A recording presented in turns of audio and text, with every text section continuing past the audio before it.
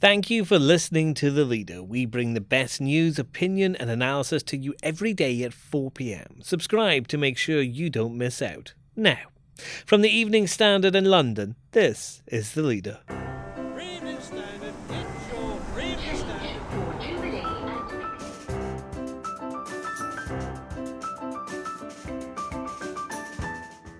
Hi, I'm David Marsland. The campaigning remains frantic, but have the Conservatives really got this election all wrapped up? Well, if you'll listen to Boris Johnson, he'll tell you he's taking nothing for granted. And if you listen to Rishi Sunak, his cabinet minister, Rishi is saying, oh, it's tight, it's really tight. Well, it doesn't look that tight to me, does it? Our political editor Joe Murphy speaks to The Leader as polls suggest a comfortable majority for Boris Johnson. Also, a 27-day strike may not be enough for the RMT. They're threatening to keep the South Western Railway route going after the new year. And there are really, really extraordinary charities out there who are increasingly under incredible strain. Dame Helen Mirren was among nearly 2,000 people at a sleep out for homeless charities, and so was the Standard.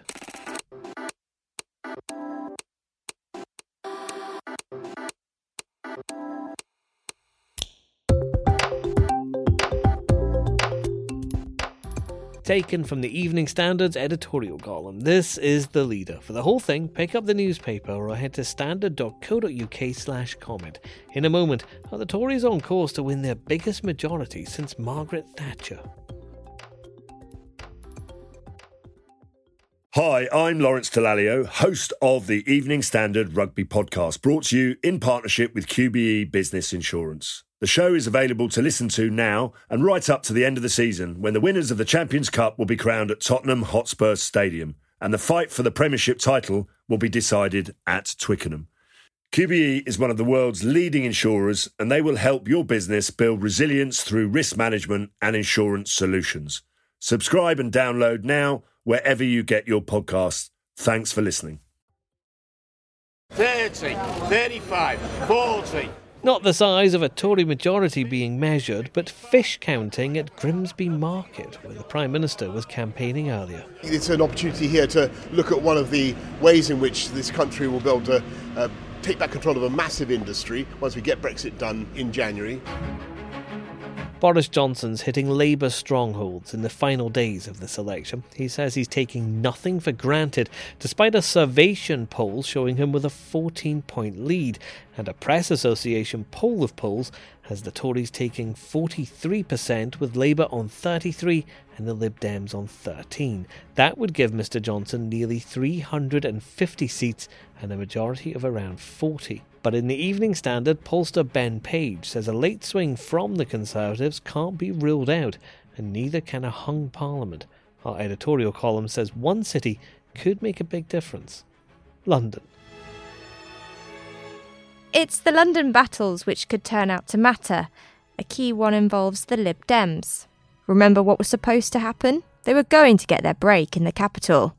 They brought in big-name candidates, some of them MPs who had moved from other parties, and hoped to win seats from third place. Now, that looks like hubris. The party's able London candidates have been let down by a clunker of a campaign from Joe Swinson, who is catching up with Jeremy Corbyn fast in the race to be the least popular main party leader. What about the Conservatives in London? Well, don't rule out that unexpected thing in a pro-EU London: a Tory advance. Our poll last week showed Labour ahead in the capital, but by a lot less than it was in 2017, which gives the Conservative Party hopes of picking up seats. But they might lose them too. Our political editor Joe Murphy's in Westminster. Joe, how close is this election? Well, if you'll listen to Boris Johnson, he'll tell you he's taking nothing for granted. And if you listen to Rishi Sunak, his cabinet minister, Rishi is saying, oh, it's tight, it's really tight. Well, it doesn't look that tight to me, does it? It's the Tories are probably 10 points ahead, possibly 14 points ahead, according to Survation today.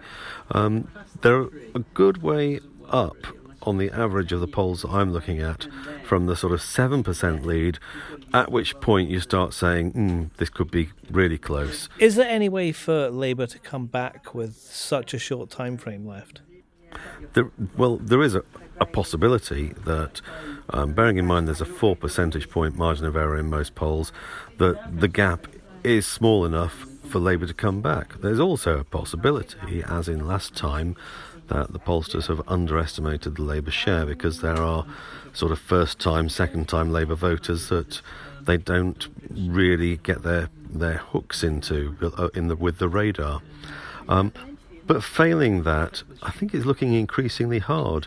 3 days of campaigning left. Labour's big speech today was all delivered by John McDonnell, literally as though this is assuming we win. I'm going to go out there on Friday, give orders to the Permanent Secretary at the Treasury, and then orders to the Office for Budget Regulation. But behind that veneer of confidence, I'm detecting some worry that they are in fact never going to make up the lost time in just 3 days. Are there things that could affect Boris Johnson's current lead? I mean, today, for example, he's been out campaigning, but a lot of it's been dominated about this story about a young boy with pneumonia who was left on a hospital floor. Can that sort of thing change people's minds? Boris was being interviewed today by one of ITV News' reporters, and who tried to show him a photograph of the boy, Jack Willamette Bear. And Boris Johnson pushed away the phone and then took it and put it in his pocket. And the reporter had to ask him for his phone back. Now, Jeremy Corbyn's making hay with this, saying that Boris Johnson can't even bear to look in the face of the boy who's been so let down. This is going to run for another day at least as a story. And it could well be the sort of thing that just makes people think, perhaps we should be voting on a different ground to Brexit, like on the grounds of public services. And this, of course, also is why the Tories have spent so many months saying they're going to pour money into the NHS in an attempt to neutralise what they always knew would be the biggest sort of landmine issue or banana skin on the way to the polling booths. Is this one of those elections where turnout will make a difference? Are we expecting a big turnout? Turnout always makes a huge difference, especially in the case of whether you get a big Labour turnout or a small Labour turnout. That seems to be where the vote is slightly softer. Turnout of Lib Dem supporters is going to be even more crucial. The polling, if you read between the lines on certainty to vote, you find that the softest vote is the Lib Dem vote at the moment. And then things can be affected by mistakes. Mistakes always create a temporary sort of buzz that can affect people. Boris Johnson, a lovely quote on the campaign trail today, very revealing. He said when he was being pestered with questions about policy, well, he said, I'm under pressure not to extemporise policy on the hoof. By which I think I understand that Linton Crosby is on the other end of a telephone giving him a carpeting every time he tries to answer questions that there isn't a very strictly prepared line. And where are the Liberal Democrats in this? We've got 3 really interesting London polls today. They're Delta polls of Kensington, Finchley and Golders Green and cities of London and Westminster, where the Lib Dems have fielded their new stars, Chuka Umunna, Sam Gyimah and Luciana Berger, and they're hoping to rattle up, overtake Labour and beat the Tories in Tory held at one point, and in the case of Kensington, currently Labour held seats. These polls are not great news for that trio. In each seat, the Tories are ahead. In one of the seats, Kensington, the Liberal Democrats are a couple of points behind Labour's Emmerdent Code. So it's going to be tough. It would take enormous tactical voting for the Liberal Democrats to actually achieve the victories there that they've been hoping for. Next. The 27-day rail strike that could go on even longer. Hi, I'm Lawrence Dallaglio, host of the Evening Standard Rugby Podcast, brought to you in partnership with QBE Business Insurance. The show is available to listen to now and right up to the end of the season, when the winners of the Champions Cup will be crowned at Tottenham Hotspur Stadium. and the fight for the Premiership title will be decided at Twickenham. QBE is one of the world's leading insurers, and they will help your business build resilience through risk management and insurance solutions. Subscribe and download now wherever you get your podcasts. Thanks for listening. A bit like an advent calendar, commuters have been counting down the 27 days until the end of the RMT strike against South Western Railway, but it may not end on New Year's Day as announced. The union's executive committee is ready to meet to consider more action if an agreement can't be reached. Our editorial column says the government should step in. Let's be clear about what's happening. Passengers are being held hostage by a hard-left wrecking force. There's no reason for this strike. The union claims guards should keep shutting train doors, even though drivers have been doing this elsewhere since British Rail days, and it's safer. What's really happening is that the union is enforcing its power to stop services from running unless they are bought off. It's been trying this for years and passengers keep suffering. After the election, the Transport Secretary needs to act. If the RMT won't see sense, then the power to strike on the railways needs to be curbed. That story was covered in our morning audio news bulletins, which you can get through your smart speaker. Just ask for the news from the Evening Standard. Now, Trafalgar Square became a sea of sleeping bags at the weekend as thousands of Londoners swapped warm beds for a night of rough sleeping. They were taking part in the Big Sleep, which was raising money for homeless charities. People there included Dame Helen Mirren and the Standard's own journalists, Hattie Brewis and Naomi Ackerman. Naomi, what was it like? Well, it was actually genuinely really inspiring meeting these amazing Londoners and all the other people who worked for it, so the charities and the celebrities that gave their time to basically spend their Saturday night in the freezing cold, in some way like emulating what the awful times rough sleepers go through, just to try and raise awareness and raise money. And it was Trafalgar Square as like we'd never seen it before. yeah, there were a lot of people there, weren't there, Hattie? And it was pretty poor weather. It was raining. It was cold. I got there in the morning and there were a lot of people shaking out there. So one person said to me, it's good that it rained because it gives us more of an indication of what people go through every night. And one thing I was quite struck by was people not kind of congratulating themselves the following day, but sort of saying, this is just like a flavour of what these people go through. But it's not even, we're not even scraping the surface, because ultimately being in Trafalgar Square at this event, we had security. It was kind of cordoned off. People couldn't just come in.